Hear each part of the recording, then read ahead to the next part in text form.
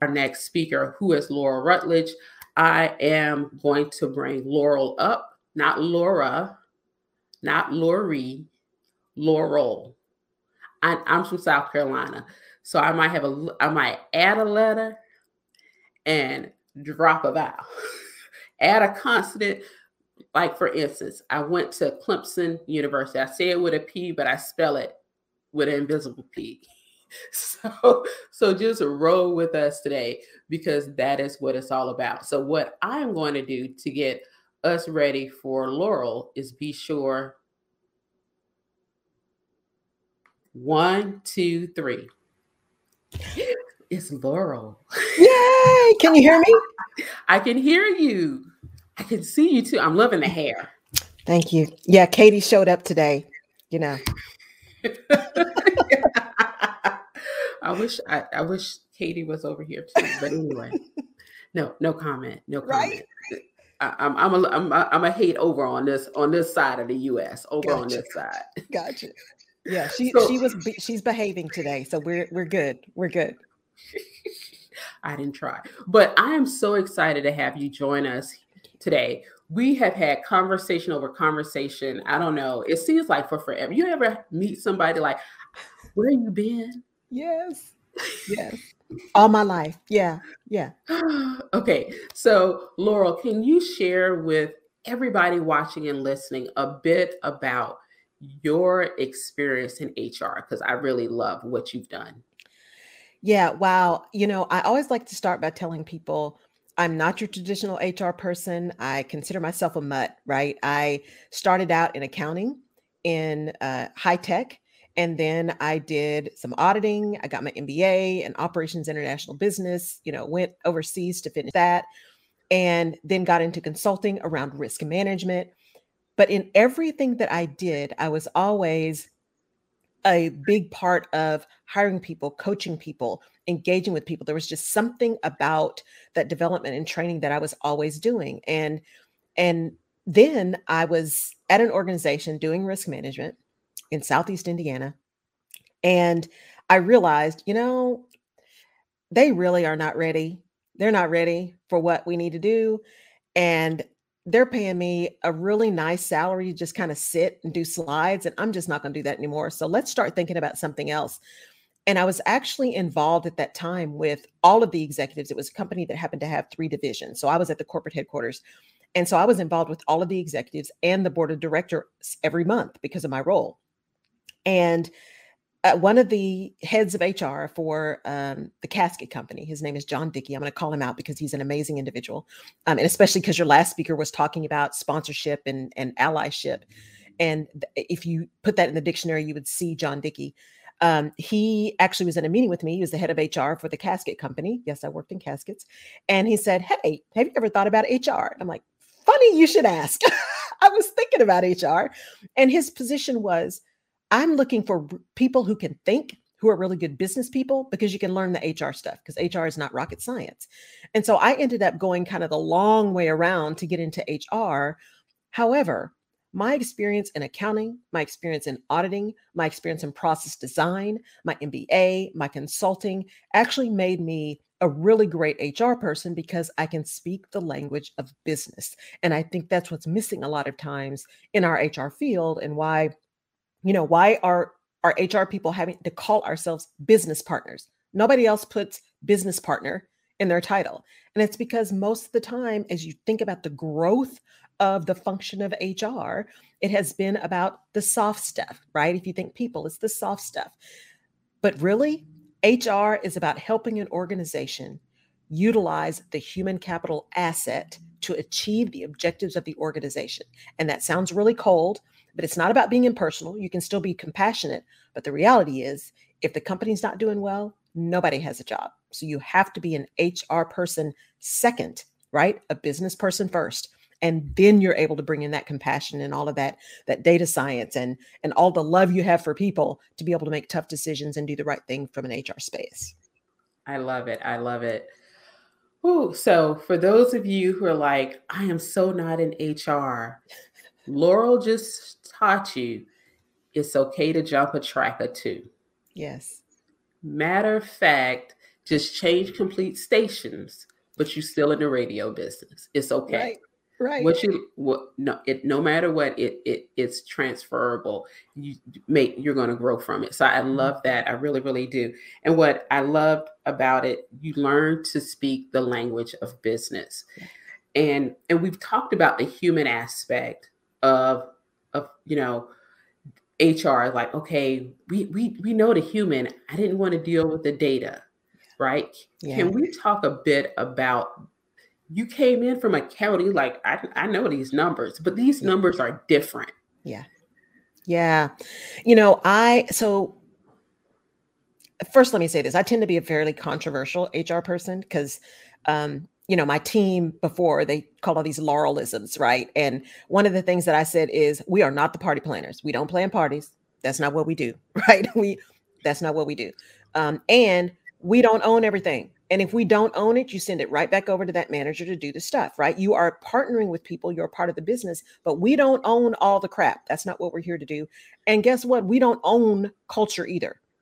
We are the keepers of culture. We are the ones who are purveyors of culture, who give organizations the tools that they need to design the culture that the leaders say they want. We are there to keep people honest about what they say, but we don't own that stuff, right? So don't take on all of that ownership and all that pressure of being the thing for people. I heard you mention with someone earlier, kind of the human back in human resources. That always makes me bristle a little bit, because normally when they say that, what they're saying is, we want more parties. You don't let us do what we want to do. I didn't really manage this person's performance, and now I want to get rid of him, and you won't let me, right? So when you think about then translating that into, how do you become an HR leader or an HR person or a leader who has to deal with people? One of the ways to shore a lot of that up so that you can continue to be compassionate, you can continue to connect, but you can stay focused on the business objectives, is to understand data. And people analytics is different than business analytics. So there are a lot of people who'll say, well, we can do that. We know the business stuff. We can do the people analytics. It is different.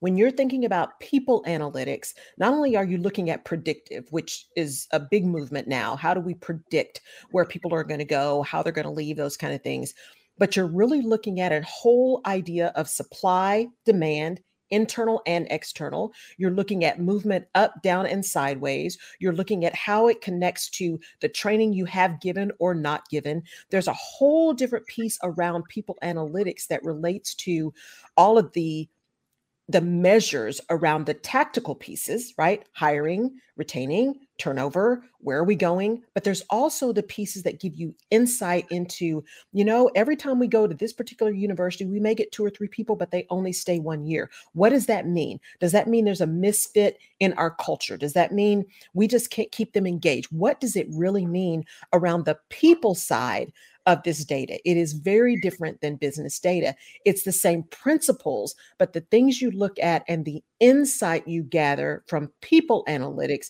helps you make decisions around the human capital asset. I know people get really upset with that because it sounds like you're calling people not people, but the human capital asset, and move that into something that is going to continue to drive revenue, going to continue to drive profit, going to continue to drive your culture of a place that people want to be, because they understand how their stuff connects to where the company's trying to go. You engage them in a way that drives innovation, and you understand through the data how you are building and moving leaders, because leadership is about behavior. It's not about position. Because we all know a lot of people that are in really high positions who are really poor leaders. So you use that data from surveys, from recruitment, from Glassdoor, and all those places that are informal to form the landscape that you need to evaluate and gather insight from in order to take action that is focused on your ultimate objective. If you don't know what your ultimate objective is, how do you know who you need to have on your team? And all of that comes down to gathering the insight through the information. I think somebody said that was HR 101 in 5 minutes ago. I think I just earned a master's degree and halfway to a PhD for HR and people. I don't know. Maybe that's just me, but this is Dr. Pearson. So she already has that PhD. So maybe it's obviously just me. So I'm coming. I'm getting one. I love it. I love it. So what you have given the whole story, or let's say the framework somewhat of people analytics and what you can do with it. But let's take a step back to really talk about, why do organizations steer away from it too often? And then why they should lean more towards it, and to what extent? Man, that is a fantastic question. And I will say the number one foundational piece that makes people run away from it is fear. And it's fear because of that D&I space, right? When you think about analytics, you think about data. When you think about data around people, you think about demographics. When you think about demographics, you think about quotas. And so people quickly, their mind quickly makes that transition to, if I measure it, then that means I'm doing a quota. If I measure it, then how come this X person gets it and I don't get it? If I'm starting to measure it, that means I have to be accountable for it, and accountable not only for my action, but even more important, I'm accountable for the impact of the action that I'm taking, whether or not those consequences were intended, right? So no matter what your intent is, you're always responsible for the impact of the actions that you took. And so when you start talking people data, one, HR leaders, you have to make sure you got the right people on your team, because there is information and data that comes into HR that is highly sensitive, that can ruin not only people's careers, but can ruin people's lives. So if you can't be trusted, you can't be in HR. You couldn't be on my team if I couldn't trust you with information, right? Because all of that stuff runs through HR. So you have to understand the sensitivity of the information that you have, but you also have to understand that what you are looking for is insight in order to inform action. So yes, there are compliance issues for which you have to understand demographics, and you have to have the count, and you've got this many of this thing in this role. But the meat of that is, but what are you doing about it? Right? So I'll give you a prime example. I was challenged in my role to say, wait, we don't have equity. We don't have pay equity. I'm like, we do have pay equity. No, we don't. How do we know? I'm like, because we did the data, right? We do have pay equity. I said, but here's the thing. When you are doing data and people analytics, you cannot have knee-jerk reactions. You can't go with the emotional response to, we have a pay equity issue, and pay equity is real. So don't get me wrong, pay equity is real. When we went back and looked at our information, it's like, you know what? There were a few spots where it looked like we were not paying, quote unquote, equitably. But there's a very big difference in a systemic problem of paying people inequitably and a historic change of people moving across an organization and pay getting off kilter. Those are different. One has intent. The other is about time and not paying attention. And so when we looked at our overall data that happened to be around salaries, what we're able to see is, no, on a whole, we are actually pretty equitable. And when we have issues, we make a concerted effort to be sure we're getting people in the pay range, that we're making sure we're paying attention to how we're doing it. When we had some that were really off, again, data is just the facts. The power is in the insight through the information. We were able to go back and look and say, you know what? This person is way off. What's going on? Well, you know what? They started off 20 years ago as a switchboard operator. So as we moved them up and they've moved to different roles, we didn't necessarily pay attention to the skills that they've gotten in order to ensure that we were moving their pay as well. So please understand, people that are doing people analytics and data analytics, especially around pay, I need you to take the emotion and set that aside, because emotion is different than compassion. And you can be passionate about equity, but this is about business.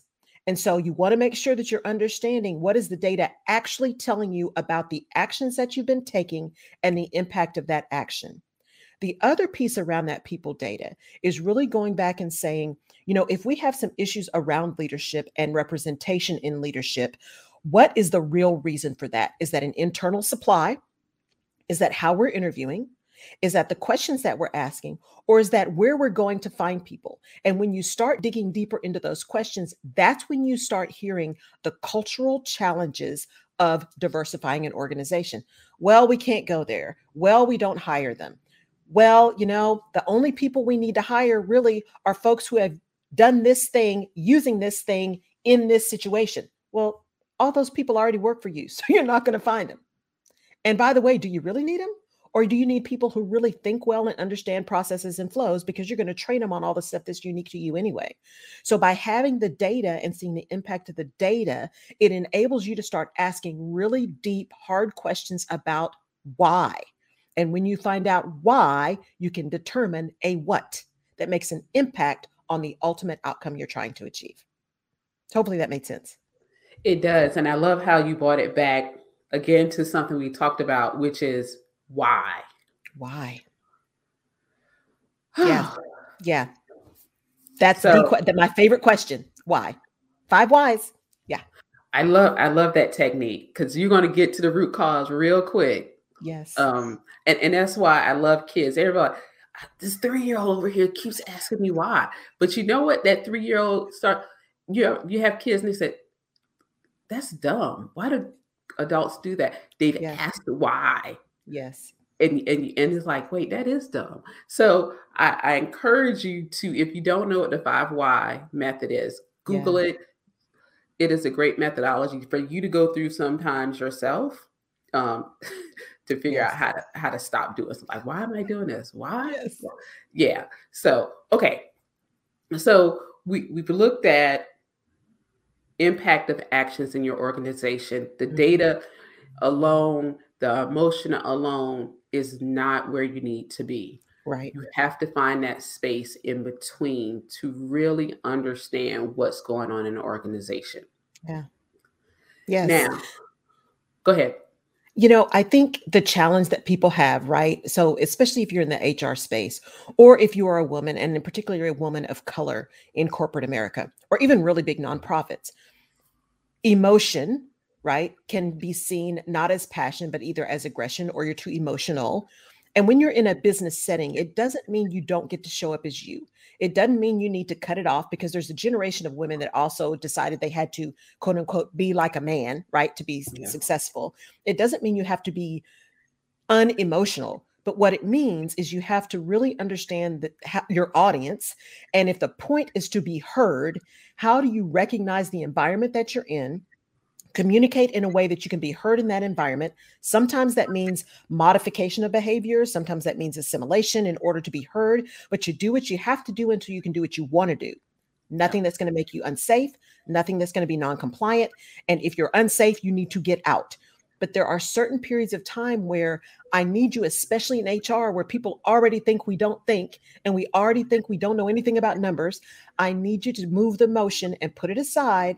Be compassionate, but speak the language of the business so that they can hear you and hear the impact of the actions they're taking, so that you can then begin to influence new actions that actually make systemic, sustainable change in the things that the data are telling you are incorrect, whether that's how you hire, issues with turnover, issues with culture that drive certain underrepresented people to be leaving, right, at that mid-management level. Whatever the issue is, if you're leading with emotion, not only are you not able to communicate, you're not able to hear. And if you're emotional, you're not listening. You're not listening actively, because you need to understand what people are saying, but also hear what they're not saying, so that you can address the issue at hand. And emotion keeps you from being able to be focused and detailed and really understanding where you need to come. And if you can do that, you can use the data as a tool. You don't have to use it as a weapon, right? You can use it as a tool to impact systemic change within your organization, to see sustainable, improvement in those goals you're trying to achieve. Whew. Okay. I want y'all to pause for a minute and just breathe. I didn't realize holding my breath. I was like, oh, okay. So let's take a step, and because we only have a few minutes left, like this went way quicker. They all go quicker than I ever realized. Right. We're talking to HR leaders, and they're like, okay, How do I build this team to help me do this work? Yeah. Okay. One, you have to look to home first. Are you a business person first? Or are you an HR person? If you can't speak the language of business, it doesn't matter what you want to do, where your heart is, no one's going to hear you. You're going to be the party planners. You're going to be simply relegated to just make sure the ERGs are working, make sure we do the thing, right? The pretty thing. Even from a DE&I space, if you don't understand the strategy of the business and how DE&I actually impacts the overall outcome and the overall profitability and innovation they're trying to get to, it just becomes a check the box exercise that people can throw all kinds of darts at. So you as the leader, as an HR leader, have to be a business person first. You need to know which levers to pull that cause which outcomes first. Then when you hire people, you want to make sure you're hiring HR professionals who do understand that balance between data and compassion. It is different for different parts of the organization. You want to have really great, extroverted, wonderful people who are doing your consulting, who know how to sell it, but are also really honest about the organization, who have an intestinal fortitude and a courage to say, here is our culture, here are the things we're working on, here are the things we still need to work on, but we really need people who can help us get there and mean that. Right? Then you need business partners who can actually hold the company accountable for what they say they want to do, who can speak truth to power. You cannot be in HR if you don't have courage. And I don't mean being ugly. I mean having courage, because you don't have to be unkind, right? To be direct. It is not necessary to be nasty to be direct. It is also not unkind to be clear. So if you are looking to build your HR organization, start with you as the leader. How connected are you to the business? How well do you understand the business? How well are you connected to the HR lead or the other leaders in the organization to know where the business is trying to go and how you can get them there? How do you then help your team understand that very few things are absolutely yes or absolutely no? They're usually compliance related. Other than that, it's a question of, let me know where you're trying to go, because I can probably figure out a way to help us get there. You're able to challenge in a way that's forward moving, and you're able to challenge with a foundation of understanding the business. And because you've understood the business, and you can have just as deep a conversation about the customer, about the profit, about the processes that are happening in the organization as anyone else in the business, that builds the trust that you understand, so that you now have a platform upon which to talk about the more people related or softer things. But you have to be a business person first. And you have to be curious. I learned what I learned, and I was able to ask the questions that I asked, and I was able to build the reputation that I built because I was curious about the organization. I want to know how it works. I want to know how we make our chemicals. I wanted to work overnight, and I'm a morning person, not a night person. I worked nights at my plant because I wanted to know what those guys were going through on rotating shifts. I wanted to know what they had to say when everybody else wasn't around. I wanted to build a relationship with them that said, I am not always going to tell you yes, but I am always going to tell you the truth. You can ask me absolutely anything, and I will answer, as long as it's not about an individual or about somebody else's performance. But if I don't know, I will tell you I don't know, and I'll find out. If I can't tell you, I will actually tell you I can't tell you, and I'll tell you why. So it's about establishing as a leader a level of honesty, a level of forthrightness, a level of transparency in the realm of HR that gives you the platform and the trust to be able to make changes that are difficult for people to make. Everything you do in HR is related to people. Every leader, every person who is building a team, because again, leadership is about behavior, not position. It's about people. And so the data is the facts. The insight gives you the information to make systemic change that impacts people. And if you don't get that as a leader, you're not going to be able to find people who are going to get that on your team. And you're going to be relegated to planning the parties. You're going to be relegated to just doing the march and doing the banners and doing the events. And while there may be people on your team who love to do that, who understand the birthdays, that wasn't me, right? But I had people who loved it. You're not really going to become a key piece of the business. You're just going to be that cost center that they just relegate to the side, and you won't be able to be in the detailed conversations, and you get caught flat-footed, and they just call you when they're trying to fix it. So be a business leader first that happens to have a specialty in human resources and how to magnify the importance and the innovation of the human capital asset for the business. And if you can do that, you will find people who will work for you who will be able to do it too. Oh, Laurel, see, I think we needed like 3 hours because 45 minutes just blew by. That's fast. Yeah. So it is, but it's always when the conversation's good. It's so many tactics and things HR leaders have to own and have to do. And then there are things that outside of that have to work as well. Yeah, somebody, I want to share this comment. Laurel, you really frame the gaps between HR teams and the rest of the organization. Named the gaps and how to get HR to become real partners to the rest of the organization. Thank you. Thank you, Zoe, for listening. Yeah, it's not personal to me, guys. It can't be emotional. It can't be personal. Doesn't mean you don't take things personally, but it's not personal. It's business. And if you focus on the business first, all the other stuff will come. I promise. I promise it will. Absolutely. So how can people connect with you, Laurel? So the best thing, I would love people to go and listen to, download my podcast. So you can get it on my website, laurelrutledge.com/podcast. I'm also on all the platforms. They're really quick, short bites, 10 to 15 minutes. And I've got a big goal trying to get to 17,000 downloads by the end of the year. So please like, share, download. If there's something you want me to talk about, send that too. It's all about career and leadership.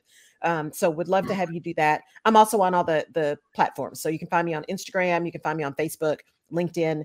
On Facebook and Instagram, it's Laurel K. Rutledge or The Rutledge Perspective. And I love this because Laurel, you wrapped up. I don't know if you caught the discussion that I was having with Marissa talking about leaders in the workplace. Like, nah, y'all management, I can't do that. Yes. And you so broke down what does that look like, and that was really, really phenomenal for me. Yeah. Thank you. So, all right. Thank you so much, Laurel. Be sure to check out her podcast. If you love what she was talking about, I know you are like, wait, hold on. Don't move yet. Don't move yet. I'm trying to get to the website. Right. It's Laurel Rutledge. I'm pronouncing all of the consonants. Yes. So laurelrutledge.com/podcast. Go to our website. It's the quickest way to find her, or you can Google Laurel K. Rutledge. Thank you so much, Laurel. Thank you for having me. This has been lovely. I really appreciate it. You're very welcome. Everybody say bye.